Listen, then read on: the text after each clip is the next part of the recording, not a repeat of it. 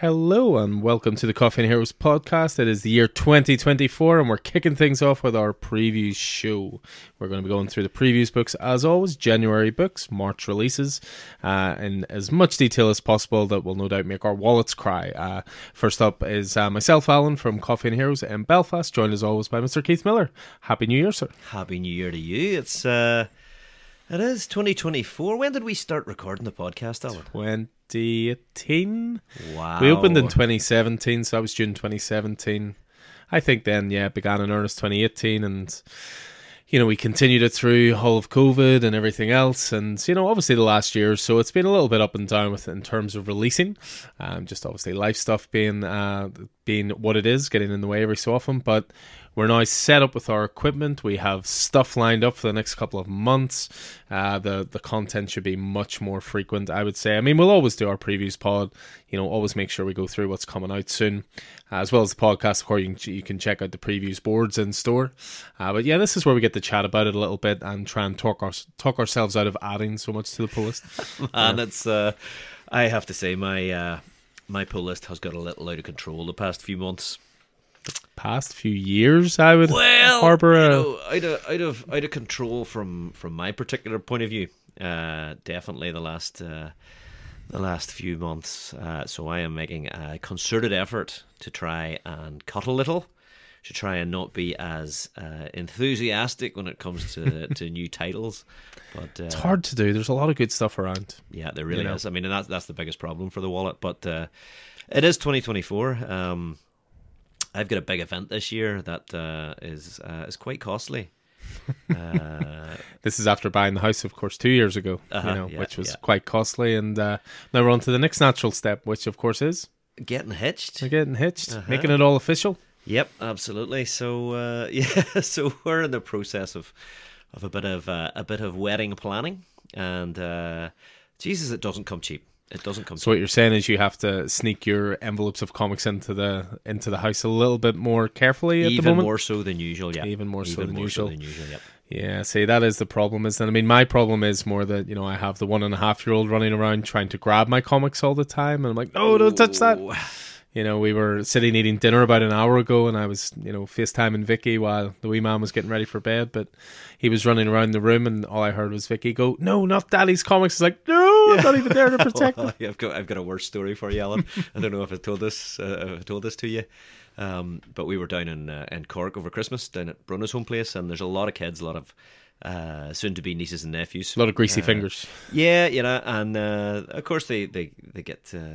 They get full of sugar and they get excited and whatever else. Now there was a bit of sitting reading comics with them, but at one stage, one of them reached and grabbed, and there was an insulting word out of my mouth before I even noticed.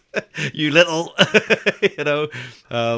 To be fair, it was warranted. They did tear the centre pages out of Daredevil. Oh, yeah. That's, as long as they learn from it, of course. Well, yeah, I was, absolutely. I have to admit, I thought that story was going more along the lines of, obviously, your martial arts training, that you just saw a little hand come in your peripheral vision, just, straight block or a straight, wrist wrench or something like that. I wasn't...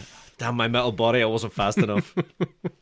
I wonder what they would have preferred, Yeah, but because I'm not around kids, as often as a lot of people would be, my natural reaction wasn't to mind my tongue. Yeah. It's understandable. It happens to us all. Every so often we pull it out in the car, and then Alfie's in the back seat. I just always turn around and go, "Only Daddy speaks like that," So hopefully he'll learn in the do as I say, not do as I do. Exactly, the number one rule of parenting. Let's be honest. So, but 2024 or 2023 was a big year. We're going to be doing a best of show as well. That'll hopefully not be too far behind this one. But yeah, we do read a lot of books. I mean, when I was adding up my books for the year, save it for the best of. Yeah, when you're adding up your books and you just look at it and go, wow. But no, I mean, what I've found is since Alfie's come along, I actually read more. I watch less TV. I watch less movies. My computer gaming life is pretty much non-existent. But I find I read more. You know, I've been really good with omnibuses recently, graphic novels. I've been keeping on top of my pull list. So I've been quite good with it, but I think part of that as well is I have been making the odd minor tweak, maybe the odd title being trimmed here, being trimmed there, that kind of thing, or waiting for trade. You know, the thing that a comic book store owner really shouldn't promote. But sometimes you just have to. You know, it's whenever you're hitting 20 a week, it's whenever you're reading as much as we are, it's allowable. I definitely have not got into the trade waiting habit. But, I mean, I'm cutting down a wee bit for cost. I'm cutting down a wee bit for quality. Though that's very, very hard. There is so much quality out at the minute. And also, I need to make a wee bit more space. So I'm doing a wee bit of culling and selling. We did have a rather nice trade last year where I ended up with 100 issues of 52 / Countdown to 52. And Keith ended up with some lovely Spider-Man comics and the first appearance of Nightwing. So I think it was a trade we were both happy with. Very, very happy with, absolutely. But let's move away from all this negativity. Here's why you should sign up for these 50 new issues coming out in March. No, I mean, that's not what this pod's about. What we're more about is just keeping you informed for what's coming out. You know, titles that you might miss along the way, whether it's DC or Marvel or, of course, the independent stuff. I mean, the first thing to talk about is actually not so much helping with the space issues, but certainly helping with the cost issues. But Free Comic Book Day has already been advertised in these books. Yes, so the date of Free Comic Book Day always the first Saturday in May. Yes. So this year it falls May the 4th. So Free Comic Book Day, if you're not aware, is a day where all the major companies put out free issues. Now, they're not free to the stores. We do pay for them. We don't pay the same amount that we pay for traditional issues, but we do pay. We do incur a cost, but the sort of flip side of that is, or the result of that is, it brings more people into your store, you know, and then the store, you know, does well on the other side, I suppose. But yeah, a lot of creators or a lot of publishers, they use it as a launch pad for new events. They use it as a way to give you a starting point for certain issues and all the rest. Now, when it comes to Free Comic Book Day, as I said, there's usually anywhere between 70 and 80 titles for you to choose from. You know, we always do it in a way where, you know, free comic book with any purchase, spend a $5, get 3 free comics, spend a $10, you know, take as many as you want, sort of thing, as long as it's only one of each issue. We don't allow multiple copies for the same people, just because, again, you want these getting into as many hands as possible. But we do have some preview stuff, as I say, for the Free Comic Book Day this year in this month's previews book. So from IDW, you've got a Teenage Mutant Ninja Turtles Free Comic Book edition. There was some exciting news a day or so ago. Jason Aaron's going to be taking over the writing of TMNT. I believe the artist hasn't been announced yet, but you know, that'll definitely interest a certain gentleman facing me right here. Image Comics have a Transformers and G.I. Joe Welcome to the Energon Universe special Free Comic Book Day edition. You know, they're doing great stuff at the moment. You know, you'll hear it in all the reviews pods. But the stuff they're doing with Transformers and G.I. Joe Universe and Void Rivals and all the rest has been great. I see Marvel have a couple of things lined up. Yeah, absolutely. We've got Spider-Man and the Ultimate Universe #1. That's by Zeb Wells and Dennis Camp, Stegman and Figueroa on art. So it's the weeks ahead in Spider-Man, first taste of the Return of the Goblin, plus the next revolutionary step in the Ultimate Universe, whatever that might be. We have Bloodhunt / X-Men #1. So this is the new crossover we've just started to see the first images of in the comics in January. But also looks like what's going to be happening with the X universe after the fall of the House of X. Yeah, absolutely. And say this Avengers crossover, we've got Spidey and His Amazing Friends. That lilts more towards the younger reader. We've got a Marvel Voices Free Comic Book Day, celebrating a year of Marvel Voices with brand new stories starring Spider-Man India. We have Star Wars Darth Vader #1 for Free Comic Book Day. So yeah, there's plenty going on at Marvel for Free Comic Book Day. Yeah, I mean, DC normally announce their titles a little bit later, a little bit closer to the time, but again, usually highlights their events coming up, that kind of thing. But certainly other ones worth keeping a lookout for. There's going to be one, The Worlds of James Tynion IV, through Boom Studios. That's going to have some cool stuff. There's a Hellboy, Stranger Things one. There's Pokemon. There's Maleficent through Disney. There's Flash Gordon. There's Asterix, there's Conan, Battle of the Black Stone, there's Far Cry, there's Street Fighter. There's Doctor Who. There's basically something for everybody in Free Comic Book Day, and that's what's really cool about it. And again, we'll have loads of these ordered. So, Chris, you do not need to worry about getting that Energon special. 2:30 in the morning message. Alan, have you enough of these ordered? Please. The man's enthusiastic. There's enthusiasm, and there's waking me at 2:30 in the morning when I have a child. Alan is, of course, referring to Chris, his partner in crime, who manages the store on days that he does, and a wonderful job he does. Although he did tell me an interesting story today. Someone came in and looked at him and went, "Oh, if you bought this place over, what happened to the other guy?" Oh, wow. Yeah, so as I said to Chris, at least he projects the aura of an owner when I'm not there. So perfect. So that's an interesting thing. But yeah, as I say, that's Free Comic Book Day. That's a little bit more in the future. That's in May. But they always it's always a huge print job for Free Comic Book Day, so they tend to do early solicits for stores. But yeah, looking at the books as we always do. You've got your DC book, you've got your Marvel book, you've got your independent previews book. These books are always available in store for you to sit and have a look at, sit down, have a coffee, have a flick through, have a chat with, whether it's myself or Chris or any of the other regulars, Keith or Andy, or anybody at all sitting about, and they can always recommend their stuff as well. I mean, DC, what I find interesting, and I'm going to go into this in a bit more detail when we do our best of show, but DC for me seems to be stripping back in terms of the amount of titles and focusing a little bit more on quality. The DC book every month at the moment does seem a little thinner to me, but there's always good stuff in it. Though, I mean, part of that is their format, which is really clever, actually. The ongoing series, they've got a couple per page, or three or four per page. Well, that definitely helps with it, but even in a weird way, sometimes I struggle to even find 5 or 6 titles to put on the board. Agreed, yeah. For DC, whereas I find with Marvel that, I could probably have put up about 15 titles for Marvel, in terms of number ones.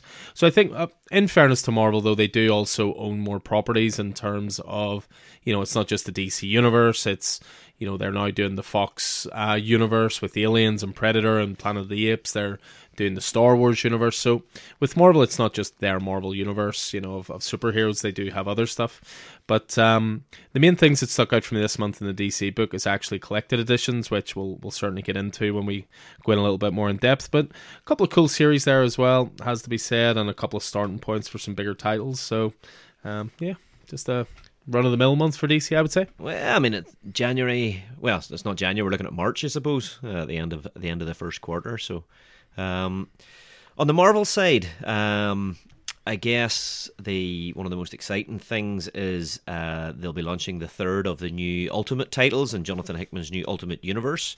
That drops in March. That's writer-artist Peach Momoko, who I know you're a fan of.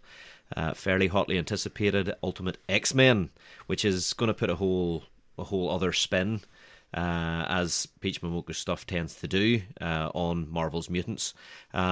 We've seen some of the preview art. It does look fantastic, and that's backed up by continuing issues of Ultimate Spider-Man, the first issue of which I haven't read yet, and Ultimate Black Panther, which I believe is out next month. Yeah. So they're kicking it off with a new title each month. By the time we hit March, as you say, you've Ultimate X-Men number 1, but in there I believe you'll have Ultimate Black Panther number 2 and Ultimate Spider-Man number 3. So they're sort of releasing the new titles on a month-by-month basis. Yeah, absolutely. I'm really keen to see sort of what, to get those titles established, but then to see what's next. And I guess maybe the Free Comic Book Day issue will maybe... I think that'll add something to it as well. I'll look forward to a conversation about Ultimate Spider-Man number 1. I loved it. I thought it was awesome, and there will definitely be a deep dive discussion at some point. Excellent. Well, I am only a week behind on my pull list, so it'll be in that pile then, is what you're saying. Absolutely. Yeah. So that's it's the pile beside my bed currently. I picked up my pull list today, so...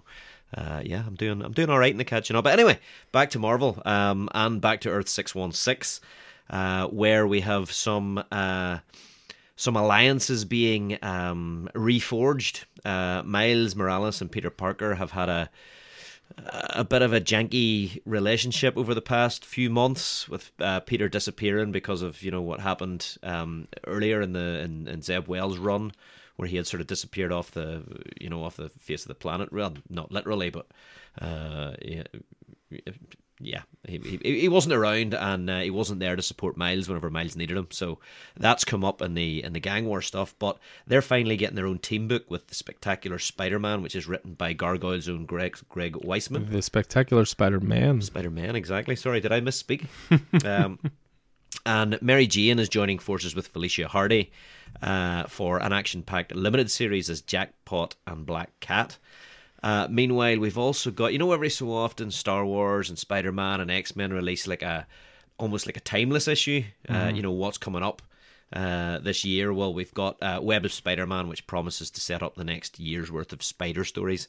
And want to know you're interested in as well, we'll be talking about later, is the new Miss Marvel book, which is co-written by Iman Vellani from the Miss Marvel TV series and the Marvels movie. Yeah, I mean, following on from the previous Miss Marvel series, which was Miss Marvel the Next Mutant, which was really, really cool series. I believe I picked it as a pick of the month in one of our previous pods as well. So this seems to be the follow-up to that, which is under the name of Mutant Menace as well. You've got some cool stuff with some of my favourite Marvel characters. You know me, I'm a sucker for the spy side of the Marvel Universe, the ground level stuff. So there's a great, it's almost like a Tales of Suspense lineup type thing, which is going to be, Black Widow and Hawkeye, which we'll certainly get to. The Alien universe is expanding into the Marvel What Ifs with quite an exciting sounding title, which I have to say the pre-orders on already are crazy. Alien just does have that appeal. Mm-hmm. There's going to be, a crossover with a couple of our favourite symbiotes in the Marvel universe as well. And then the last thing, certainly for me, and one thing I'll massively be looking forward to, and again, I'll speak about it in more detail, but I recently finished the Superior Spider-Man Omnibus, and what I'm finding with my omnibus reading is it's nearly all Marvel, because growing up I was more of a DC kid, so I've missed all these big Marvel runs, so I'm really enjoying going back and rediscovering them. But with Dan Slott doing that, they may be starting his run from the start in omnibus form, and I may just have to be there for that as well. But I see the X universe is still going strong as well. Oh yeah, absolutely. We'll talk a little bit about that later on. They've contracted the titles in the post Krakoa era. I mean, that's what you always say whenever I'm trying to cut down my pull list. You're like, it's all those X titles, and actually there's not that many of them anymore. Wolverine is top of the bunch at the minute in March with the Sabretooth War stuff. I have to say, even I read the first issue of that. I'm not a big Wolverine reader, but I read the first issue of Sabretooth War, which was class. There is some pretty cool, we talked about the Free Comic Book Day stuff, but there is some pretty cool bits and pieces in the omnibus section as well. You've mentioned Spider-Man, but there's also Daredevil Shadowland omnibus with a John Cassidy cover, and a few other bits and pieces. The X Factor, the original X-Men omnibus with a Simonson first cover, a few other bits and pieces, but we'll get into it later. Absolutely, yeah. As I say, tons to look forward to in the Marvel book. When it comes to the indie side of things, there's again a little something for everyone. I mean, I think undoubtedly the main showcase here, I would say, in terms of single issues in indie book is from Distillery. Obviously we've spoken about them before. New publisher, a lot of big guys on board as co-founders, the likes of Scott Snyder and Ram V and James Tynion and Brian Azzarello, etc., etc. So there's 3 titles solicited this month, which we'll get to. Some of them are advanced solicits. I think they're doing it in a similar way to what we were saying there about the Ultimate Universe, a new title each month, but they have give us details of 3 new titles coming out starting in March. Outside of that, in the indie book, the main thing that catches my eye again is collected editions. There's a compendium coming for one of my favourite series. I know it's one that you said that you might be picking up. I don't think you've ever had the pleasure of reading, but you've read plenty of their work outside of that main one. Mm-hmm. You're finally getting the second volume for one of Boom's hit series in terms of a lovely slipcase hardcover edition. A lot of people have been asking when that was going to come out. There's some re-releases for a certain Barbarian from the very, very start in omnibus form. The Barbarian. And and then there's a couple of cool single issue stuff, a couple of single issue series in there as well. But yeah, collected editions I think rule the roost in the independent book this month. But we'll kick things off in more detail now, as we always do, with DC. And believe it or not, Keith's going to kick it off. Yeah, absolutely. I wanted to pick this one because actually, whenever Chip Zdarsky started writing Batman, I was a wee bit lukewarm on what he was doing, but more recently, the last arc, the Batman of Zur-Anah. I can never remember that. The Batman of Zur-Anah, and it's just really, the multi-dimensional, the dimension hopping stuff was all right.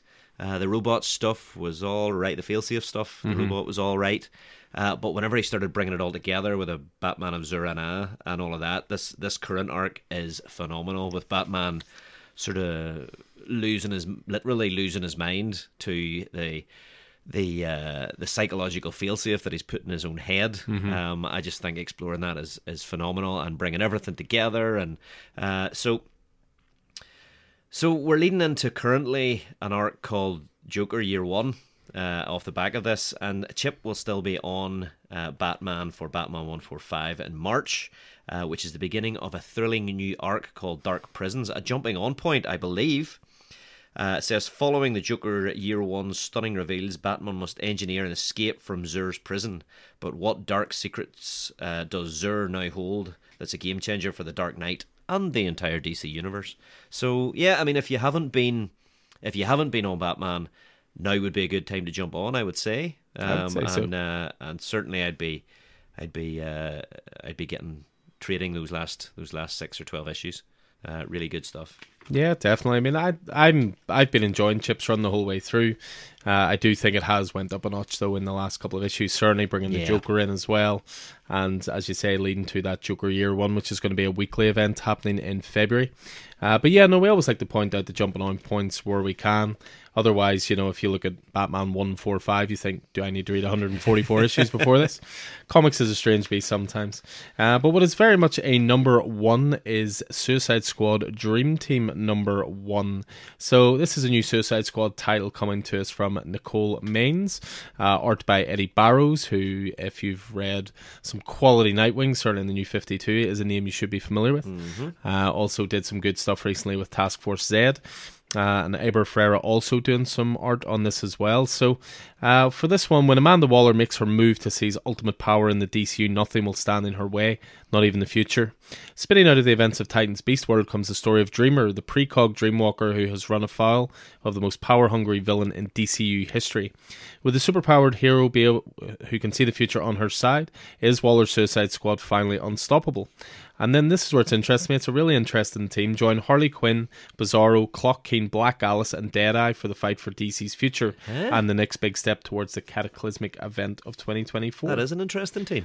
The reason I find it interesting is, see, when they put all big level names in Suicide Squad, it's pointless because Suicide Squad is supposed to be expendable. Yeah. This is the difference between the first movie and the second movie for me. The first one, you knew Will Smith was not going to die. You knew Harley Quinn was not going to die. You knew Captain Boomerang was not going to die, etc., etc. When it came to the second one, spoilers for a couple-year-old movie, within the first 5 minutes, Captain Boomerang was dead. So it was sort of we're going to send you into the middle of nowhere and, you're expendable, you die, oh well, another one will come in your place, Hydra style, if you will. So yeah, that looks really cool in a game. Pre-orders for that are actually pretty strong so far. And I mean, Amanda Waller really is solidifying her position in the DC universe currently through Beast World and a number of other issues. It's been popping up in a few series along the way, so it's all building to something, as that does seem to suggest. Green Arrow as well, she's been sticking her nose in there too. Yeah, so Amanda Waller watch. Where's Waller, if you will? The wall. Let's see what it is. Next up is a 3-issue miniseries, which I must admit it's with a character I'm not too familiar with. No, not Batman, but Dylan Dog. This is called Batman Dylan Dog number 1 now. This is going to be a 3-issue miniseries. The subtitle to it is DC's World's Greatest Detective and Sergio Bonelli's Nightmare Investigator Unite. So the preview pages in this look really, really cool. It's written by Roberto Recchioni, art by Gigi Cavanago and Werther Dell'Edera. Werther Dell'Edera you may recognise from Something is Killing the Children. Something is Killing the Children, and not someone who's done an awful lot of DC work, it must be said. So see how the fates of Batman and Dylan Dog intertwined in the past through their lethal nemesis. The Joker, the Clown Prince of Crime of Gotham, and Professor Zabaris, a mad genius with a taste for bringing the dead back to life. Joker is in London to seal a hellish pact with Dylan Dog's nemesis, the Mephistophelian Zabaras. The doorbell of Craven Road number 7 screams, and beyond the doorway, Bruce Wayne appears. For the Nightmare Investigator, an incredible adventure begins side by side with the Dark Knight. They'll have to forge an uneasy alliance, putting aside their differences in order to successfully confront and defeat an evil that comes from the past. So that sounds very, very different, very trippy for a Batman title. Well, I mean, that would be the Dylan Dog influence. Mm-hmm. So Dylan Dog was an Italian character, a supernatural investigator that was, I think, was created in the mid-'80s, and as you say, was published by Sergio Bonelli. So the character, the series stars Dylan Dog, who, you know, he investigates all these supernatural elements, werewolves and demons and ghosts and vampires and all of those sorts of things, and also sort of sociopathic criminals with a horror bent and serial killers, and I suppose that's where he crosses over with Batman a wee bit. Mm-hmm. But the whole thing has got this vein of surrealism and absurdism and like an anti-bourgeois sort of rhetoric to it as well. So and well known for always wearing the same clothes. So Dylan Dog was like a red top, and I can't remember, but he always dresses exactly the same. As I said, it sounds a bit like a Batman title with a bit of a twist as well, so I think that looks really, really cool. And then just one last Batman one just from myself, which is a new miniseries, Batman Dark Age #1. Now, you may have read recently a title called Superman Space Age, which was a 3 or 4 oversized issue miniseries, but it was written by Mark Russell with art by Mike Allred. And this is basically set in the same universe as that. It's essentially their follow-up to Superman Space Age, which is Batman Dark Age. So, meet Bruce Wayne, Gotham's favourite delinquent son. In an origin story like no other, witness the boy become a dark knight shaped by a city in turmoil as it marches towards its prophesied doom. Set against the backdrop of actual historical events, Gotham comes alive, filled with the iconic characters who you've loved and hated Batman over the years like you've never seen them before. Spinning out of the Eisner-nominated Superman Space Age, Mark Russell and Mike Allred return to give audiences a look at Batman as a figure in American history fighting for justice in a world gone mad. And just at the mention of Superman Space Age, the trade for that is also solicited this month and should be coming out in March time also. Just as you were talking, I was trying to get my head around who the creative team were, but yeah. It all makes sense in the end, I can assure you. So that's all Batman from me, but maybe some Batman from you. Well, some Batman with a liberal sprinkling of the Big Blue Boy Scout as well. So March brings us an oversized issue of Batman Superman World's Finest, and that's issue 25, and we witness the first meeting between the Joker and Lex Luthor. Join Batman and Superman as the World's Finest team celebrates 25 issues of World's Finest. This oversized special issue takes our heroes around the DCU and beyond with a special lead story that will showcase the first meeting between the Joker and Lex Luthor. The World's Finest villains form an unholy alliance and will send chills down your spine and the spines of DC's heroes forevermore. Plus, spinning out of the events of World's Finest Annual, Doom Might strikes and points the way to the next World's Finest epic. So that's written by Mark Waid, with art by Dan Mora and Steve Pugh, and a load of variant covers. Jamal Campbell, Dustin Nguyen, Dave Johnson, Joel Jones, and Alvaro Martinez Bueno. But the most interesting of those is the legendary Star Trek actor Will Shatner, Captain Kirk himself, cameoing on a special variant cover by series artist Dan Mora. If I can get that one, I will definitely be. It's a free to order one, I believe. Brilliant. They did the same with Batman Superman World's Finest #1. There was a Jerry Seinfeld variant cover, also drawn by Dan Mora. Jerry's known as one of the biggest Superman fans in the world, so it was an incredible honour for him. But he did a show called Comedians in Cars Getting Coffee, and the variant cover was him in the Batmobile with Batman drinking a coffee. What's the connection between Bill Shatner and World's Finest, I wonder, or is it just that Dan Mora is a fan? Maybe just a fan. I'm really not too sure. Yeah, there you are. So another wee staying, I suppose, in the Batverse, where we're pinpointing in compendium style the early solo adventures of Dick Grayson, collected in one volume and for the first time in Nightwing: A Night in Bloodhaven, Compendium 1, written by Chuck Dixon, Denny O'Neil, Devin Grayson, art by Scott McDaniel, Carl Story, and others. It is a 1,024-page bad boy. Nightwing flies solo as Dick Grayson leaves Gotham behind, making Bloodhaven his new home. Nightwing will become the city's protector, all while uncovering facts about the murder of his parents, upending the plots of Assassin, and forging his own path out of the shadow of the Batman. It collects Nightwing, Volume 1, number 1 to 4, Volume 2, number 1 to 25, number 1000, Nightwing Annual 1, World Presents Nightwing number half, Nightwing and the Huntress number 1 to 4, Green Arrow Volume 2, and some Detective Comics as well. So all of which I have in singles. But if you're not lucky enough to be in that position, then I would highly recommend. Yeah, I mean, it's something that's great to see. DC are doing this more and more. They're sort of going back to the 90s and the 2000s and all the pre-New 52 stuff, and they're starting to put these compendiums together. And it's really good to see as well, because it would have been easy for them to put these all into omnibus form. Omnibuses, though, carry $100 price point straight away, minimum, whereas these compendiums, they're more in line with, like, you know, the Invincible compendiums and the Walking Dead compendiums. So these come in at $60, so it come in at about £55 for 1,024 pages. So it makes them more accessible for people, you know, because it has that slightly lower price point. I mean, and they look just as nice. They're just a wee bit harder to look after if you're... Yeah. I mean, even just looking across the page there, you know, there's 52, Volume 1.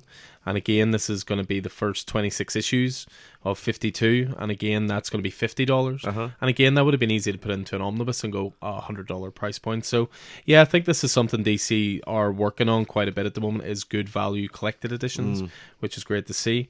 I mean, I'm going to finish off with just a couple of collected editions. Unsurprisingly, 2 of them are Batman. 2 of them I own. 2 of these I will not need, but it's just to let you guys know about them, because they're not all about us. They're 2 of my favourite stories, so they come ridiculously highly recommended. The first one is Batman the Black Mirror. This is a deluxe edition. So this was my introduction to single issue collecting when it comes to Batman. I'd been reading American Vampire at the time and heard of this guy Scott Snyder, and he was starting to do a run on Detective Comics. So this is pre-New 52.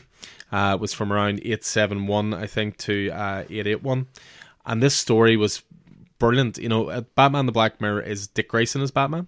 So I think instantly it has Keith's attention. This was during a time where Bruce was basically had been put through time after Final Crisis. Batman R.I.P. Batman R.I.P. / Final Crisis, yeah. So written by Scott Snyder, and the art was 2 different artists working perfectly in sync. So it was Jock and Francesco Francavilla. So Jock handled the Dick Grayson Batman parts of the story, and Francavilla handled the Commissioner Gordon parts of the story, because the whole story is to do with Commissioner Gordon's long forgotten son coming back to Gotham. Everyone seems to forget in Batman Year 1 when Bruce dives over the bridge to catch a baby that's been thrown over that Gordon has a son. Everybody just remembers Gordon has a daughter.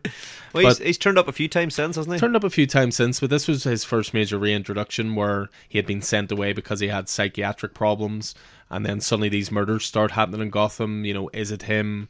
Is it someone trying to frame him? That kind of thing. But also, he was a childhood friend of Dick's as well, so there's a personal connection there. But brilliant book. It's going to be coming out in a new deluxe edition. So that's going to be a deluxe hardcover. It's going to have all the issues as well as additional bonus material featuring sketches, designs, a brand new wraparound cover by Jock, and more. You can get it just in a standard trade paperback as well, but it is a story deserving of that sort of deluxe treatment, I would say. What else have you got? Well, the other one I wanted to mention is, again, it's one that I've got, but again, one I would highly recommend, and it's the Absolute Edition of Batman Arkham Asylum. So, well known as one of the best-selling Batman books of all time. Grant Morrison has said it made him a millionaire overnight, which is kind of interesting. I don't think many comic creators these days are becoming millionaires overnight. No, definitely. Different economy. Very much so, very much so. But Absolute Batman Arkham Asylum was Grant Morrison writing and Dave McKean on art, and the story is so simple. Joker's taking people hostage in Arkham. He says the only way I'll release him is Batman comes in. The whole story becomes an exploration of, does Batman belong in this asylum with the rest of them? Amazing book, really thought-provoking. The art is phenomenal, which is why I think it deserves the absolute treatment. And yeah, I really can't recommend that enough.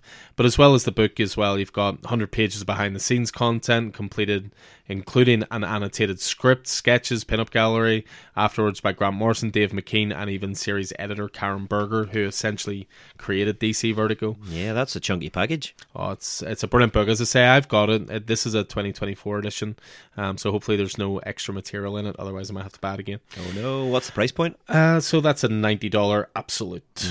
So that is that. And then the very last one to mention, believe it or not, it's not even Batman. You may be shocked to know, but it's one of my favorite characters in DC that is certainly not around enough these days, I would say. You only really see her appear in Justice League Dark every so often, and that character is Zatanna. And what they're doing is they are reprinting Zatanna by Paul Dini.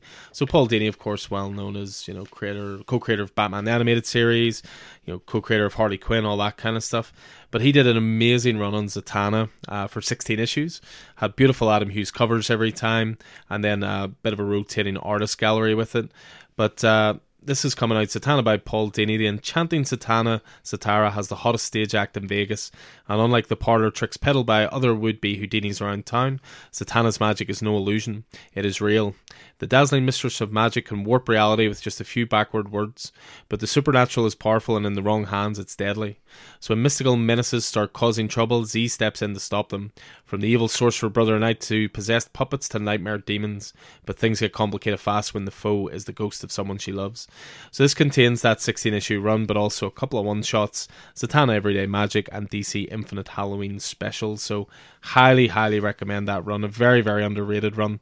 And nice to recommend something that's not Batman. Yeah, I was not aware of it. I'm always interested whenever Zatanna appears, as a character in other books, and her weird backwards magic. She's popped up in Beast World, obviously because it's such an all-encompassing crossover. But I was just, when you were talking there, I was just thinking, Mark Miller on Zatanna after the Magic Order. That would be interesting. And very adult. Yeah, absolutely. DC Black Label title waiting to happen right there. So that's pretty much us from the realm of DC, and we'll jump from there and straight into Marvel. I'm going to kick it off myself here for the simple reason that certainly being a store owner, I can see the effect that the Return of the Ultimate Universe seems to be having. And tell us a wee bit about that. So Ultimate Spider-Man came out last week. Normally for the racks I'll order, we're a small store by comparison to so many, but normally I'll order 4 or 5, maybe 6 number ones for the racks on top of my pull list orders. So we had about 25 people on pull list for Ultimate Spider-Man, so I thought, screw it, I'm going to go big in this. I think this is going to be big. So I had 20 copies for the racks on day one. By Thursday morning, they were all gone. I ordered in 8 different variants for Ultimate Spider-Man number 1. By Thursday morning, they were all gone. On Saturday when I was working, I must have got asked by at least 20 people, do you have that Ultimate Spider-Man number 1? Now, the unfortunate thing is, other retailers are price gouging at the moment. People are buying it, reading it, and then selling it for extortionate prices, which is really, really frustrating because it really does deserve to get into as many hands as possible. It is a brilliant number 1. Spotted a £25 copy earlier on. £25 copy, I will never name and shame, like, people are free to run their businesses how they like, but it's just something that frustrates me because I think as a store you have a moral responsibility to get those titles into people's hands at cover price. So with the Ultimate Universe kicking off in such a big way, I think there's going to be a lot of interest in it. So there is a second printing of Ultimate Spider-Man on the way if you did miss out, although we do have a couple of number ones coming in, but they may even be gone by the time this is released. But all I can say is Roddy McCants is a lucky boy. Roddy McCants is a lucky boy. He wings it all the time, but what can I say? Sometimes you wing it for him. I look after the people who are good to us. So we managed to sort out all our regulars, which was nice, and a few besides. But so that was Ultimate Spider-Man number 1. You've Ultimate Black Panther in February, which I'm seeing the pre-orders start to go up for. And then in March, we've got Ultimate X-Men number 1. And Keith had mentioned it in the intro. This is being spearheaded completely by Peach Momoko, both writing and drawing. I think she essentially got the gig after cutting her teeth, so to speak, on the Demon Wars stuff. Yeah. Proving she could deliver the books on time, to a high quality, and to good sales. So, but it's going to be a very different Ultimate X-Men, I would say, because this is not Ultimate X-Men, here's Wolverine, here's Cyclops, here's Beast, all that kind of stuff. So visionary creator Peach Momoko creates a new generation of X-Men for an all-new universe. Hisako Ichiki is a teenage girl who just wants to live a normal life, go to school, hang out with her friends, ignore the political strife broiling over after the events of Ultimate Invasion, but life has other plans for her. In Japan, urban legends have sprung to life and brought some unusual new powers with them. Meet Armor, Maystorm, and a group of new Ultimate X-Men, the likes of which you have never seen before. So as I say, based on the interest of the Ultimate Universe, I highly recommend, if you're interested in it, get those pre-orders in early, because the books are they've brought a real level of excitement to Marvel, I would say, and a real anticipation to Marvel for kicking off 2024, and that can only be a good thing. Yeah, I mean, Armor is an existing character within the Marvel universe, within the X-Men universe. I think that's the same character rather than just the same codename. And if I recall, was Armor created by Joss Whedon back in the day? That would be an astonishing X-Men, was it? Yeah, I think so. I can't quite remember if he created her or not, but she's been around for a fair wee while. But those other names are not familiar to me. But names that are familiar to me, nice segue, are the names of Peter Parker and Miles Morales, both amazing Spider-Man, and the Spectacular Spider-Man #1 is what's bringing them together, and that's by animated series producing and writing legend Greg Weisman, who is currently doing such fantastic work on the series that he birthed, Gargoyles. He was also the writer and the producer for that, and the creator for that original Disney cartoon series. And art is by Humberto Ramos. So this is Spider-Man legend. Yeah, absolutely a must. So the stars of two of Marvel's biggest series come together in their first ongoing series. That's right. Peter Parker and Miles Morales are going to team up on the regular, comparing notes and using said notes to take on some of their most dangerous bad guys. This duo is better than dynamic, amazing, sensational, superior. They're spectacular. And with Greg Weisman, writer of fan-favourite animated Spectacular Spider-Man series, there's what I missed, returning to Spidey along with Spider-Man legend Humberto Ramos, you know it's going to be epic. So this first issue is 40 pages, coming in at the $4.99 price point. We've got a foil variant cover by David Marquez, variant covers by David Nakayama, Sean Galloway, Dyke Ruan, and a few to be announced. So looks like fantastic stuff. I am really looking forward to seeing Weisman on Spider-Man again. Let me see, what else have I got for you? Just flicking the page here, we have the continuation of Benjamin Percy's Ghost Rider. You've been enjoying that particular series? It's up there with Marvel's best for me, and it managed to reach a massive issue 21, which I understand is not really a common thing in Ghost Rider. It normally lasts like 7 issues, 8 issues. Yeah, absolutely. But Johnny Blaze, the Ghost Rider, is a stalwart of the Marvel Universe, the original Ghost Rider, and he, as you say, we've had 21 issues with Benjamin Percy. So this is a relaunching of Ghost Rider with a new #1 by Benjamin Percy with art by Danny Kim. A bunch of variant covers, one by Greg Capullo, one by Mark Teixeira, and a few others. But the last volume of Ghost Rider ended with the proclamation that the Ghost Rider was never supposed to be a hero. It's a spirit of vengeance, and it was Johnny that turned it that way. So who is the new Spirit of Vengeance? Johnny Blaze was bonded with the Spirit of Vengeance. Unwilling to be a monster, Johnny used this demon from hell to do good as the Ghost Rider. But heroism isn't what the Ghost Rider was meant for, so who will be the new Spirit of Vengeance? What will it mean for the Marvel Universe? Find out in this extra-sized first issue by writer Benjamin Percy and hot new art sensation Danny Kim. So Percy's on Ghost Rider. I'm on Ghost Rider. That's all there is to it. Yeah, I suppose it's one of those things. I know it can be frustrating to some people that, it goes back to #1, but you've seen a continuation of things going back to #1, but it being the same creators continuing on it. I think they're just creating jumping on points for people. Yeah. It's hard to say to someone, jump on the Ghost Rider at number 22. Jump on to Batman at issue 145. Exactly.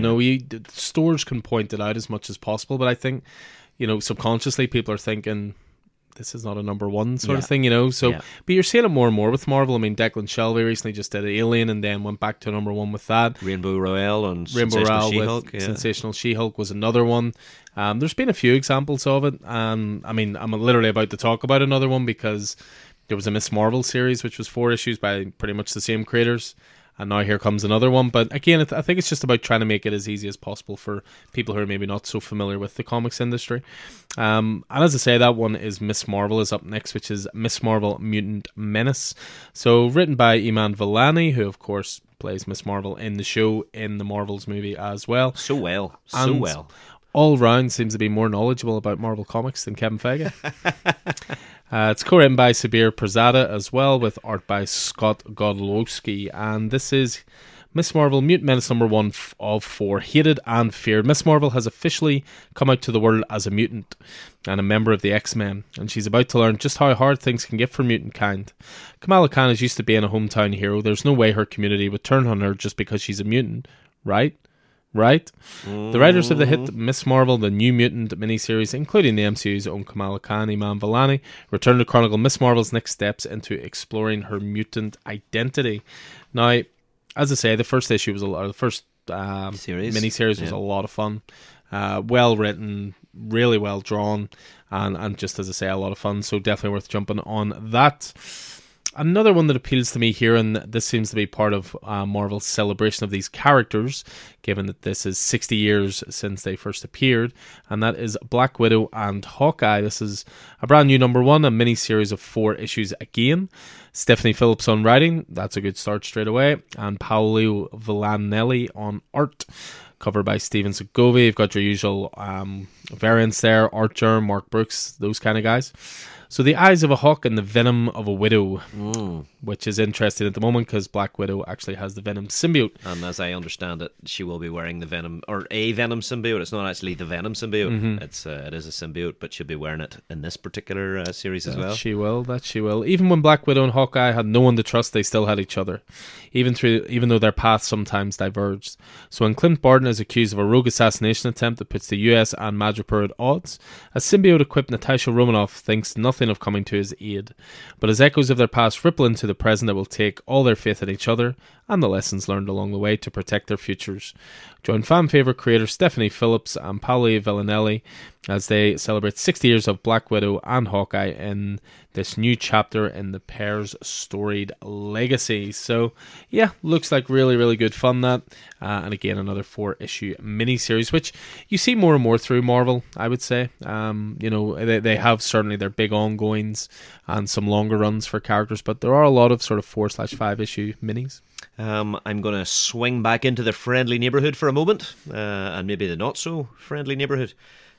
First up, in Spider-Man corner here, we have Web of Spider-Man number 1. Now, I kind of got excited because whenever I saw this, because Web of Spider-Man is an old school Spider-Man title. Like Web of Spider-Man, Amazing Spider-Man. You thought you were getting a new Web and a new Spectacular in the same month? But what this is a one-shot in the sort of, I guess, the ilk of the Timeless one-shots that Jed MacKay and who wrote it this year? Lansing and... I can't remember. Was it Kelly and Lansing? Kelly and Lansing wrote it, this year. Anyway, so it's kind of a state of the union on what's coming up here in 2024. So we've got Zeb Wells, Cody Ziegler, Steve Fox, Alex Segura, and Greg Weisman, with John Romita Jr., Ed McGuinness, Greg Land, and others on art. 2024 is primed to be one of the biggest years in Spider history, and you've only seen the tip of the iceberg. In the pages of this one-shot, we're going to try and lay out some of the biggest upcoming Spider stories and characters in the Spider-Verse through the beginning of 2025. And you aren't going to want to miss this. It is a one-shot. It's 56 pages. I'm a sucker for these things. The Star Wars Revelations one last month was pretty interesting. There was interesting parts anyway. But I'm kind of a sucker for these. And then into the future friendly neighborhood, where Peter David is back on one of his symbiote Spider-Man series. There's been a bunch of these over the last few years. Mm-hmm. There was, starting with nearly one of those retro series, where Spider-Man first had the symbiote, and then there was a King in Black one. Yeah, there was a King in Black one and a few others. So Peter David and Roger Antonio on this, with a cover by Lionel Francis Yu and a few variant covers, one by Greg Land, who was the artist on these last few, and I'm sure there'll be people celebrating that he's not the artist on this. But Peter David returns to the symbiote Spider-Man saga. Set your time circuits ahead to the techno-dystopian future of 2099, one of my favourite places. Comic legend Peter David, the Incredible Hulk, symbiote Spider-Man, and the original creator of Spider-Man 2099, triumphantly turns to pen the next epic chapter of the symbiote Spider-Man saga. Ooh, say that 3 times fast. Alongside artist Roger Antonio from Carnage.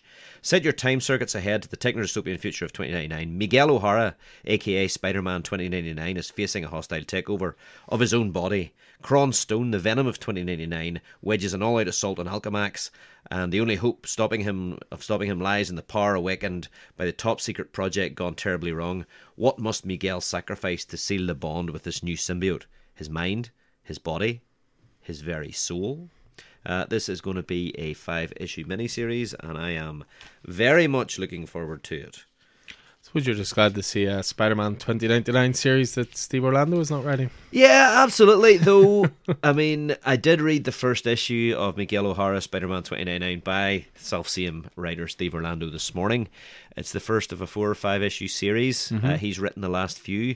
This first issue was better than the last 2 series. Seems a wee bit more paced.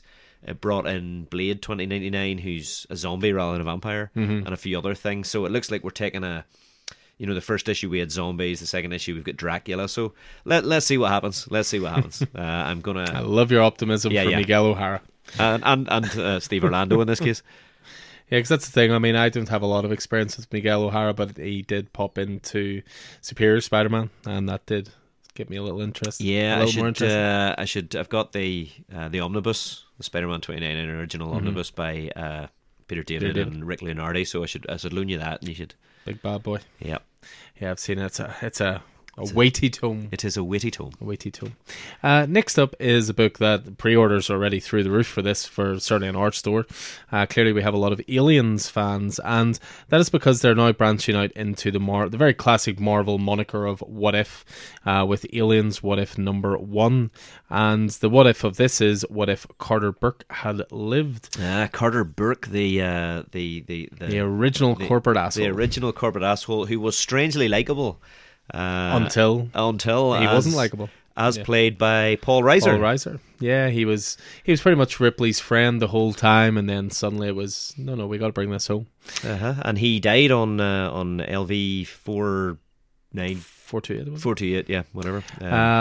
Listen to those spoilers for a 40-year-old movie. Anyway. But yeah, Aliens What If. So it's what if he had lived, obviously, because as Kate says, he did die. He was trapped in a corridor with an alien, I believe. But yeah, what if he had lived? For years, fans of James Cameron's legendary Aliens question whether Carter Burke, a company man more hateable than the Xenos themselves, as Ripley does say. I mean, you don't see them fucking each other for a percentage. What if he had actually survived the traumatic events on the terraforming colony Hadley's Hope? Now the actor behind the beloved villain, Paul Reiser himself, joins his son Leon and a star-studded team of writers and producers for a journey back to Hadley's Hope and the twisted escape of a man who should have died.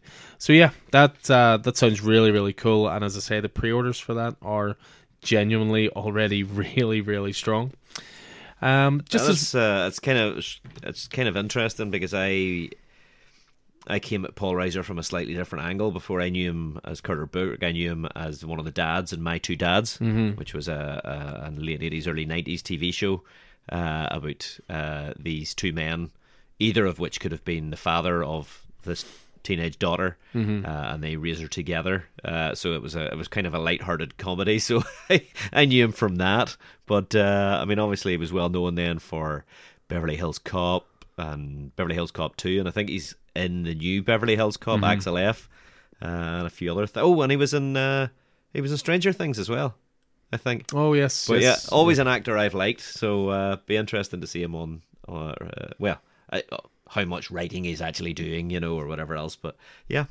Yeah, we shall see. We shall see. Another thing worth mentioning, certainly, I of course was talking about the 60-year celebration of 60-year celebration of Black Widow and Hawkeye.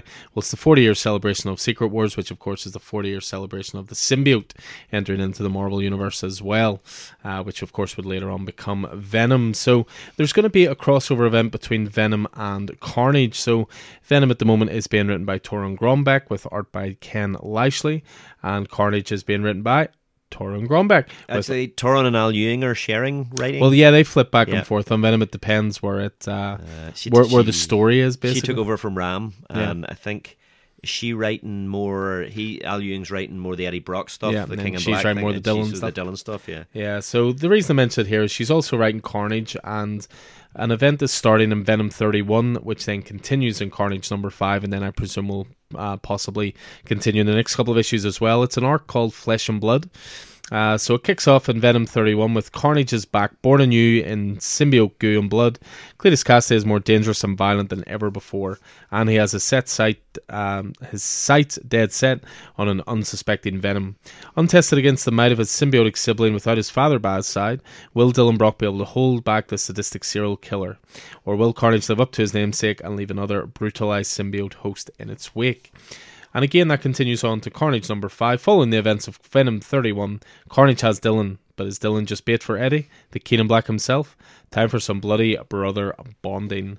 So, yeah, should be worth a look, that. I mean, I'm already on Venom and Carnage anyway, so thankfully I will already be jumping on both of those. I am on Venom, but not on Carnage, so I'll see what the Venom side of things brings, and I'll maybe. Well, at least it kicks off in Venom for you, and then you can decide. Yeah, do exactly. I want the next part? Absolutely. Again, part of my trying to keep things trim. Another attempt to keep things trim is not pre-ordering this and maybe picking it up in trade, but we'll see how long that lasts. Is there an X on it, Keith? There is an X on it. There we go. Yeah, there is an X on it, and it. So last week or the week before, there was a one-shot book called by Christos Gage called The Original X-Men, and I don't know if you recall, but a bunch of years ago, in order to try and bring Scott back to make him understand how far they had drifted from who they were, Beast went into the past, got the original X-Men, the original 5, and brought them to the present where they ended up trapped, and they had a series, was it X-Men Gold? X-Men Blue? I can't remember what it was. X-Men, yeah, I can't remember what it was. But, so the eventually the young X-Men had their memories wiped and were returned to the past before young Cable had to kill them, which would have been an issue. But so there was a one-shot a couple of weeks ago called The Original X-Men, in which Jean Grey, who has recently been murdered and is in the White Hot Room, goes to a version of Jean Grey, finds the original X-Men, says, listen, only you 5 can complete this mission. You have been in the future before, you just don't remember it, but I need you to do a thing because there's an evil version of me who is really screwing things up, and I need you to go and find the older versions of yourselves and convince them that, you know, Jean Grey's a bit of a dick. So this is that's a long story short, or maybe a long story long, but it was a really good one shot. I really enjoyed it, seeing the young X-Men again, seeing the older alternate versions of themselves. So this continues on in another book by Christos Gage called Weapon X-Men, and it's the first of a 4-issue miniseries. Christos Gage is the writer. Yildiray Cinar, who was recently, well, I don't know, last thing was the Marvels, maybe. Do you remember the 12-issue series from a couple of years back? He's been on other stuff since, but I can't remember what. Anyway, a multiverse of Logans bands together in Original X-Men, the one-shot that I've just been referring to. You saw the Phoenix recruit the young X-Men to fix yet another time-displaced disaster, but now the threat is deadlier than ever. It's time to call in the X-Men's big gun. He's the best there is at what he does in every universe he does it in, and this job is too big for just one of them. Wolverines from across the multiverse converge to take on a foe even the Phoenix fears, but with friends like Zombie Wolverine, who needs enemies? Christos Gage and Yildiray Cinar kick off an action-packed epic, and the The Wolverine we're seeing on the front cover is the Wolverine from Age of Apocalypse, Weapon X, the one-handed Wolverine. So obviously that has me a little excited, but I'm trying my best to resist. Yeah, that resistance is futile. Yeah, absolutely. What I am not going to resist, staying in the X-Men side of the universe, is X-Men Forever. This is the first issue of another 4-part series. It's by Kieran Gillen, so it's a direct follow-on from Immortal X-Men, which has been one of the best of the X books. Recently just finished. Yeah, absolutely, and that's that's where this is picking up. So X-Men Forever, number 1 of 4. Kieran Gillen is the writer. Luca Maresca is the artist. There's a lovely cover of by Mark Brooks, which has Jean Grey lying in possible deathly repose, and the Phoenix shaped out of the blood splatter behind her. It's pretty cool. Haunted House of X. How can you kill a digital god? What do you do when the Phoenix is bleeding out into nothing?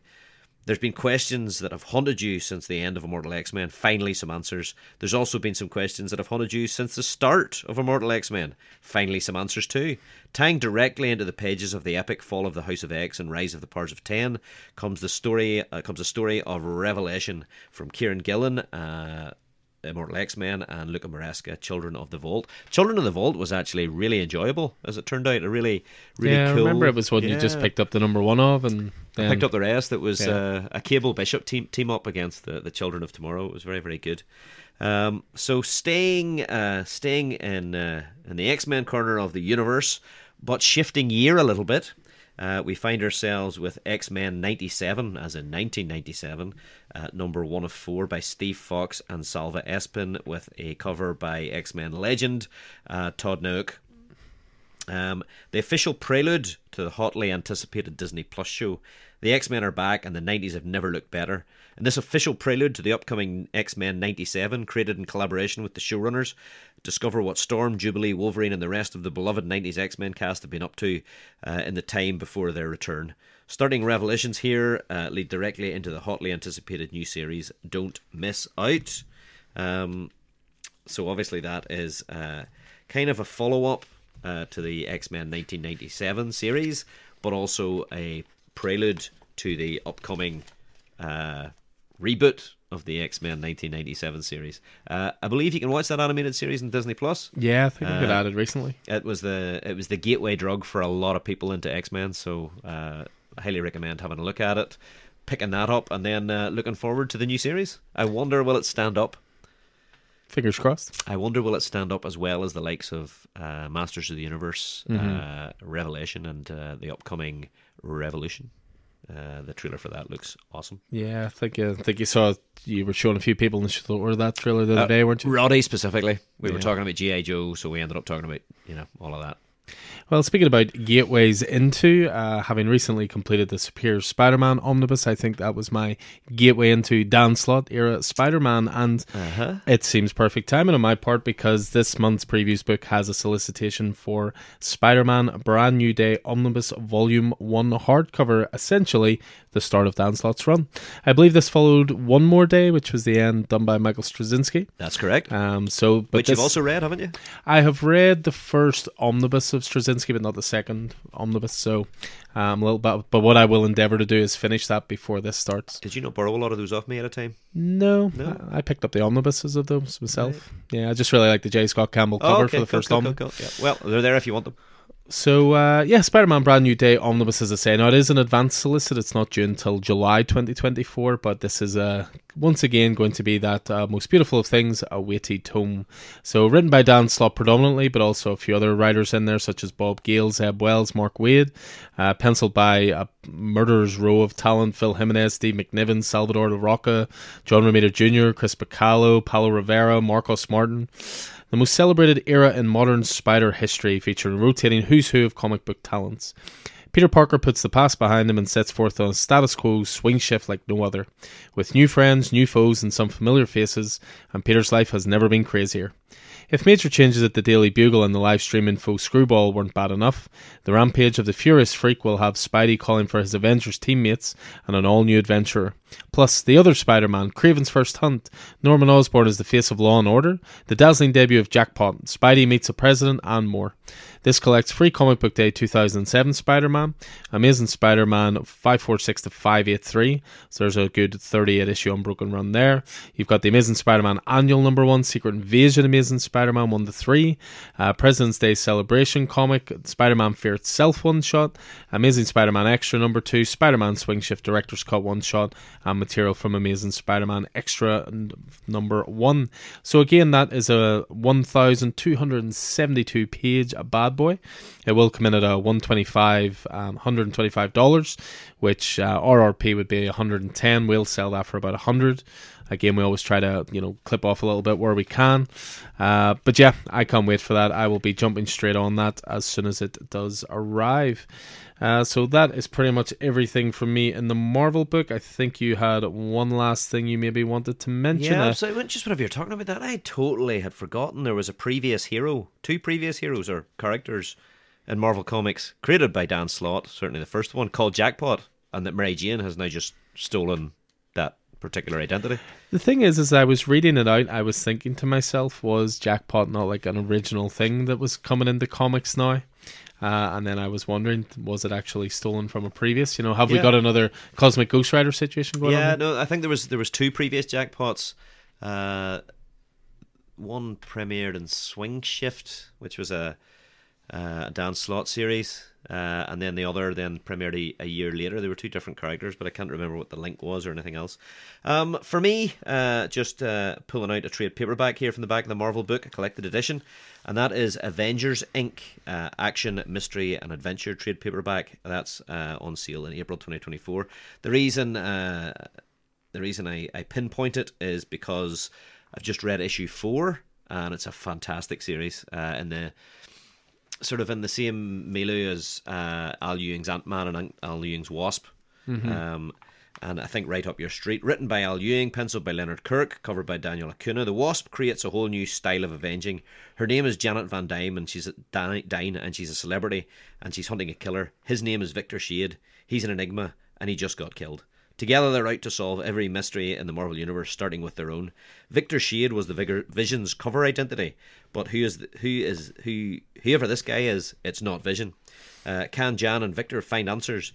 The ghost of Avengers Mansion. Then when the Wasp receives an invite from Jane Foster, their investigation takes them to Valhalla to team up with a dead man who can... to learn how a dead man can die again. Plus, who is killing those juggling jerks known as the Death Throes?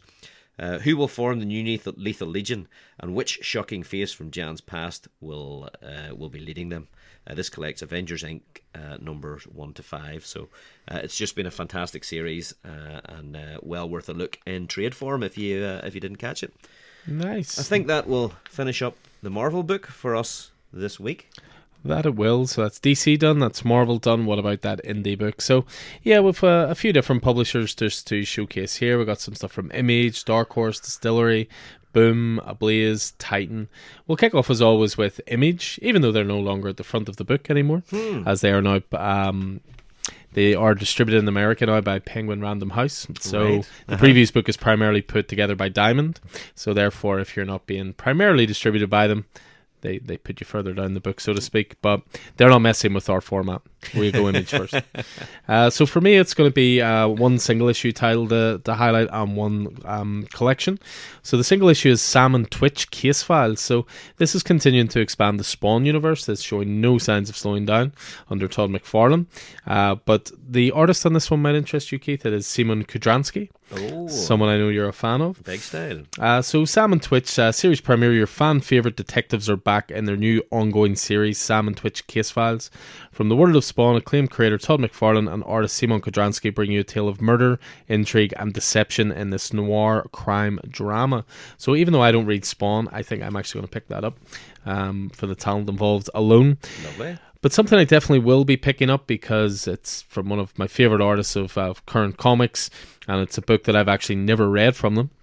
There is a couple of trade paperbacks of it, but they're going to be releasing now a complete deluxe edition, and that is a book called Extremity, and that is written and drawn by Daniel Warren Johnson with long-term colorist Mike Spicer on board as well. So creator Daniel Warren Johnson's hit comic collected in full for the first time. Thea was an artist with a family that loved her, but that was all taken away. Now Thea dreams not of a better life, but of revenge on this clan that attacked her family. Consumed by vengeance and longing to regain what she lost, Thea follows her father down a dark and bloody path, but how far is she willing to go? This Eisner-nominated series combines the beauty and imagination of Studio Ghibli with the intensity of Mad Max. This collects Extremity 1-12 and is in one full collection glorious hardcover. And worth pointing out that creative team is the Duya Parbomb creative team. And the Transformers And creative the team. Transformers And creative the Better Ray Bill creative team. And the Wonder Woman Dead Earth team. I didn't mean to start you there. Oh yeah, you started something. So from me on Image, one that they've got a spotlight on, one that I've read a few bits and pieces of, but never the complete epic, and that is the Sex Criminals Compendium trade paperback by Matt Fraction and one Chip Zdarsky on art. All 31 award-winning, headline-grabbing, head-spinning, genre-defying issues of Sex Criminals collected in one soft, unthreatening volume, celebrating its 10th issue anniversary.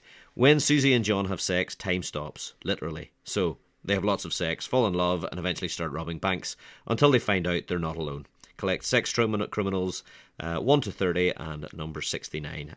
It's 824 pages and coming in at the $50 price point, so that'll be going out 45 there. 45. So that is definitely one that is going to be on my list. An absolutely fantastic book from what I have read. Have you read the whole lot of that? I've read the whole lot. I was there in the very beginning. I picked up number 1 off the racks in Forbidden Planet in Cambridge, where I was living at the time. And yeah, I'm a big fan of it. I mean, that was my introduction to Chip Zdarsky. I mean, even back then, we obviously have it as a mantra in store now that, you know, follow creators, not characters.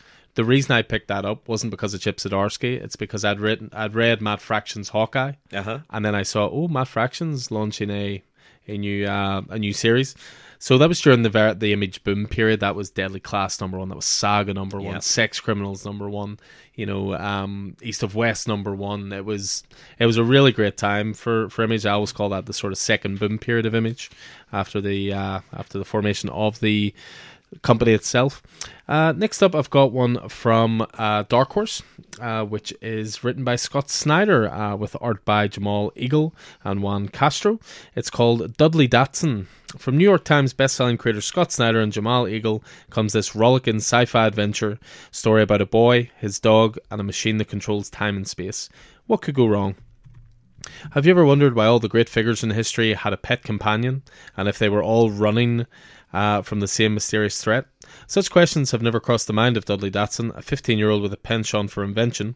But when dastardly foes turn his world upside down, Dudley is going to have to start facing things beyond his wildest imagination in this modern-day fable.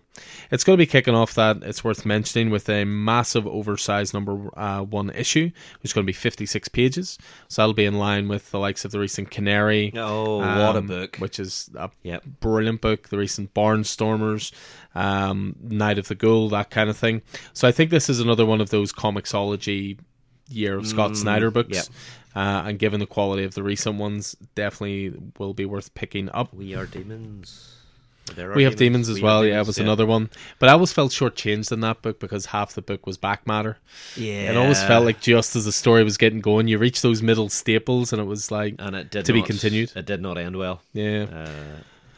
But I'm going to stick with Scott Snyder, and he is going to be coming back with his Night of the Ghoul collaborator, Francesco Francavilla, one of my personal favourite artists, for a new distillery title called White Boat. Distillery, the hottest new label in comics. The hottest new label in comics. I mean, you just rhyme off the creators, you know, Tinian, Snyder, Ram V, Azzarello, Christian Moore, Francavilla, you know, Jock. It's just creator after creator. No, Ghost Machine, isn't that what they're called? Or snapping at their heels? Ghost Machine's going to be an imprint of Image, the way Skybound is an imprint that Robert Kirkman runs. Ghost Machine's going to be run predominantly by Jeff Johns, Gary Frank, Ivan Rice. A ton of great creators there as well. But yeah, as I mentioned in the intro, Distillery, despite being this hot new label, they can't even have their name spelled properly in previous book. They'll be moving away from Diamond before too long. That's one page. I spelled it right in the other page. On the other page, go figure. But the logo's right there. How do you... Anyway. But yeah, they're going to be debuting. Well, they've debuted 3 titles in this previous book, but one's going to come out in March, one's going to come out in April, and one's going to come out in May. And that March book is White Boat. This was a story that they hinted at in that lovely anthology book about Devil's Cut. the ship that was able to turn, like depending what corridor you went down, you could never basically escape it. Yep. So, White Boat by Scott Snyder and Francesco Francavilla, from the acclaimed team behind Detective Comics. I had obviously mentioned it earlier, the Black Mirror. And Night of the Ghoul comes a modern horror classic for fans of Hereditary, The Host, Jurassic Park, The Island of Dr. Moreau. This is a horror suspense action adventure book, and it just looks class. White boats are the mega yachts that the super rich use to traverse the globe, floating islands where your every desire can be fulfilled. And getting invited on board one should be a dream come true, until the crew traps and transports you to a remote island where secret cults have existed for millennia, working on something called the Human Project. Does the white boat ship you to paradise or sink you to hell on earth? This, as I say, this is from Scott Snyder, visionary writer who redefined comic book dread with witches and introduced Batman into a terrifying cerebral era with modern noir master Francesco Francavilla. This is described as, and this is where Keith is screwed and has to pick up this book, a white-knuckle descent into Lovecraftian God damn it. maritime madness. Sorry, dude. And yes, it's a silly size book. You had to do it. They're all silly sized books from Distillery, aren't they? Yes, they are, but this is one you'll definitely pick up as well, I would say. Yeah, absolutely. So, sticking with Distillery, because I am a sucker for everything Wild West, we have a featured item, and that is the Blood Brothers' Mother. So, this was the one that in Devil's Cut was kind of a vignette. It was only a wee short one. Yeah, it's only like 4 pages or something. Yeah, absolutely. It was like a wee epilogue or something, and it's called The Blood Brothers' Mother #1 by Brian Azzarello and Eduardo Riso. New series debut from the team behind 100 Bullets. In the Old West, 3 children set off across the wild Texas frontier to rescue their mother, kidnapped by ruthless outlaws who gunned down their preacher father. Throughout their journey, they'll face the harsh elements of an unforgiving landscape, deadly animals hungry for blood, merciless bounty hunters, and so much more, all in their relentless quest to rescue their family. They'll learn the terrible cost of revenge, not just in lives, but in how it stains a soul. While revenge may be satisfying in the moment, it leaves a yearning behind that lasts a lifetime, and you taste it. Nothing else is ever so sweet. In the traditions of The Searchers and Blood Meridian comes a brutal new Western series from the Eisner Award-winning team behind 100 Bullets and Moonshine. So looking forward to that, puppy. Yeah, 100 Bullets is a personal favourite. Yeah, absolutely. And I know you're a fan of the Old West as well. Oh, I'll definitely be on that, especially now that, unfortunately, Enfield Gang Massacre came to a finish this week. Yes, I've got #6 sitting there, looking forward to it, and looking forward to getting back to that Texas Blood whenever we're finally gifted with a new issue. Another one from Distillery from yourself? Yeah, one last one. So again, this is one of those early solicits, which is actually due in April, and it's called Spectrograph. This was, I believe, the first story in Devil's Cut, off the top of my head. This is a new series debut from modern masters of horror James Tynion IV and Christian Ward.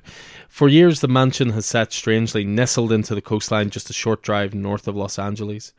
Rumours have haunted the place for years, its owner a titan of American industry with a strange fascination in the occult and the paranormal. For decades, the richest men and women in the country have whispered to each other, trying to understand what he was building alone in that mansion for all those years. And now finally, with his death and his estate finally open for sale, they're eager to find out for themselves. Be careful, once you enter, you may never leave. So that is Spectrograph #1, and as I say, that is part of the sort of hat trick of books from Distillery that are solicited this month. Again, an early solicit for Blood Brothers' Mother, which is due in May. Early solicit for Spectrograph, which is April. But White Boat itself is due in March. Yeah, they're really starting to up their release schedule, aren't they? Yeah, definitely. I mean, so far there's only really been 2 books. There's a third one on the way soon, which is Blasphemous from Mirko Andolfo. First book to come out was Gone, #1 from Jock. Blasphemous is the witch one, wasn't it? Yeah. Yep. The first one to come out was Gone, which is the science fiction book from Jock, and then the second one, which there's 1 issue out so far of it, is Somna, which is sort of a Crucible era witch hunt type book. So one that is highlighted as Diamond's Gem of the Month and is written by the writer of The Good Asian, which was a book that you and I both thoroughly enjoyed. Oh, yeah. That writer is Pornsak Pichetshote. Is the first of a 5-issue miniseries called Man's Best.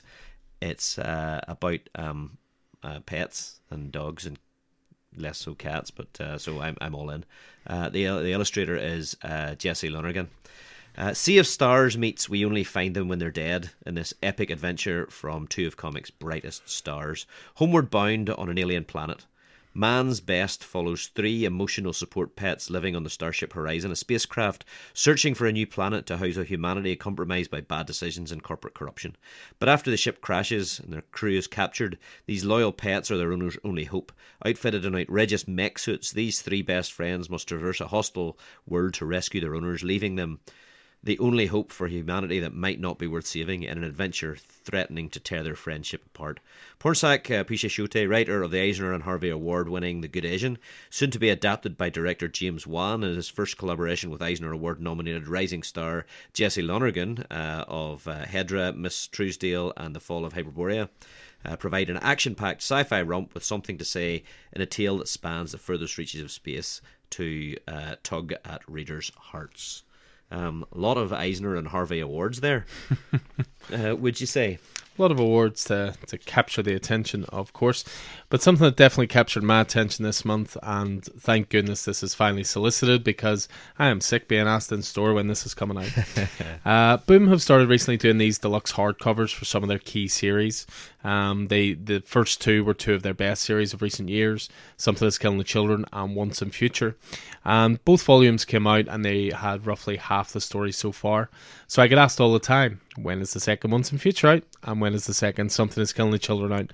Well, at least one of those questions can be answered. Still no word on Once in Future, which is strange given it's finished. You would have thought it would have been it would have been released by now. Yep.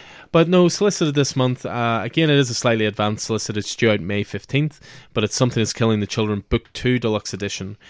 They always come out in 2 different ways. You can just get your traditional hardcover deluxe, or they also do a slipcased edition, which would remind you of like the DC Absolutes. So yeah, this is book 2. It's due May 15th. Winner of the 2023 Ringo Award for Best Series. With the Unforgiven Order of St. George on her trail, the deadly Duplicite on the hunt, and Cutter in pursuit, Erica is in dire straits. Collecting the entire second story cycle of Something Is Killing the Children, this epic hardcover collection is the perfect place to continue reading the national bestseller, with over 2.5 million copies sold. That is impressive. That is impressive. Erica Slaughter returns after the Archer's Peak saga in this collection of the multiple Eisner Award, there's those words again, and Harvey Award, there's those words again, nominated series from GLAAD Award winning, there's those words again, author James Tynion IV, artist Werther Dell'Edera. This collects Something Is Killing the Children 21 to 35. So, again, I've been asked all the time when this is coming out, so I'm glad to see a bit of clarity in the situation. Now, if you would just give us Once in Future Book 2, you cowards. Absolutely. And did you read Book of Butcher last week? I have a copy of it, but no, I haven't. Yeah, really, really good. So obviously did Book of Slaughter, and now it's So this is setting up, the coming, the coming year or so, maybe of Something Is Killing the Children stories, and obviously drawn upon some of the Butcher stuff we've seen so far. It's kind of a source book. It tells you about the history. It tells you about monsters and their classification and where they come from and all sorts of stuff. So it's very, very cool. It's a very well put together book. Nice. And the last arc of Something Killing the Children was really good. So we are, I think, coming towards the end of the June miniseries around the movie and the book. So we've had House Atreides, we've had House Harkonnen, and we now have House Corrino, June House Corrino. So this is an 8-part series. The previous ones were 12 parts by Brian Herbert and Kevin J. Anderson, illustrated by Simone Ragazzoni. So, just ahead of June Part 2's release, the final prequel to the House trilogy arrives in comic shops. House Corrino, once the deadliest house in the Dune universe, as the Imperial family plays a role in the developments leading to the events of the first Dune novel. While conflicts escalate between the Fremen and House Harkonnen and Arrakis, the Bene Gesserit keep a close eye on Jessica's fateful pregnancy, and House Atreides takes part in a plan to seal Ix's fate. Legendary authors Brian Herbert and Kevin J. Anderson are joined by artist Simone Regazzini from the Power Rangers universe for the third and final prequel to one of the most celebrated science fiction novels of all time. I've been really enjoying these, so I'm going to see this out.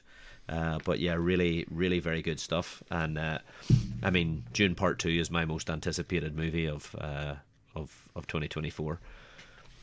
Yeah, I still haven't seen the first one. I told you at the time I was going to wait until they were closer together, but I see that they actually are getting ready to put the first one back into IMAX sometime over the next few weeks. Are they? I've never seen anything in IMAX, so that might be the... Highly recommended. Yeah. It's only for special occasion type things. It's quite expensive to go to, but Top Gun Maverick was outstanding there because so much of it was filmed specifically for IMAX. Right. And I believe with Dune it's the same. I think a good 40 to 45% of the first movies in IMAX. And I think they've upped that. I think Denis Villeneuve was talking about trying to shoot the whole of the second one in IMAX, but we'll wait and see. Yeah, I mean, that movie was somewhere else. It was on Amazon Prime. It's now come to Netflix.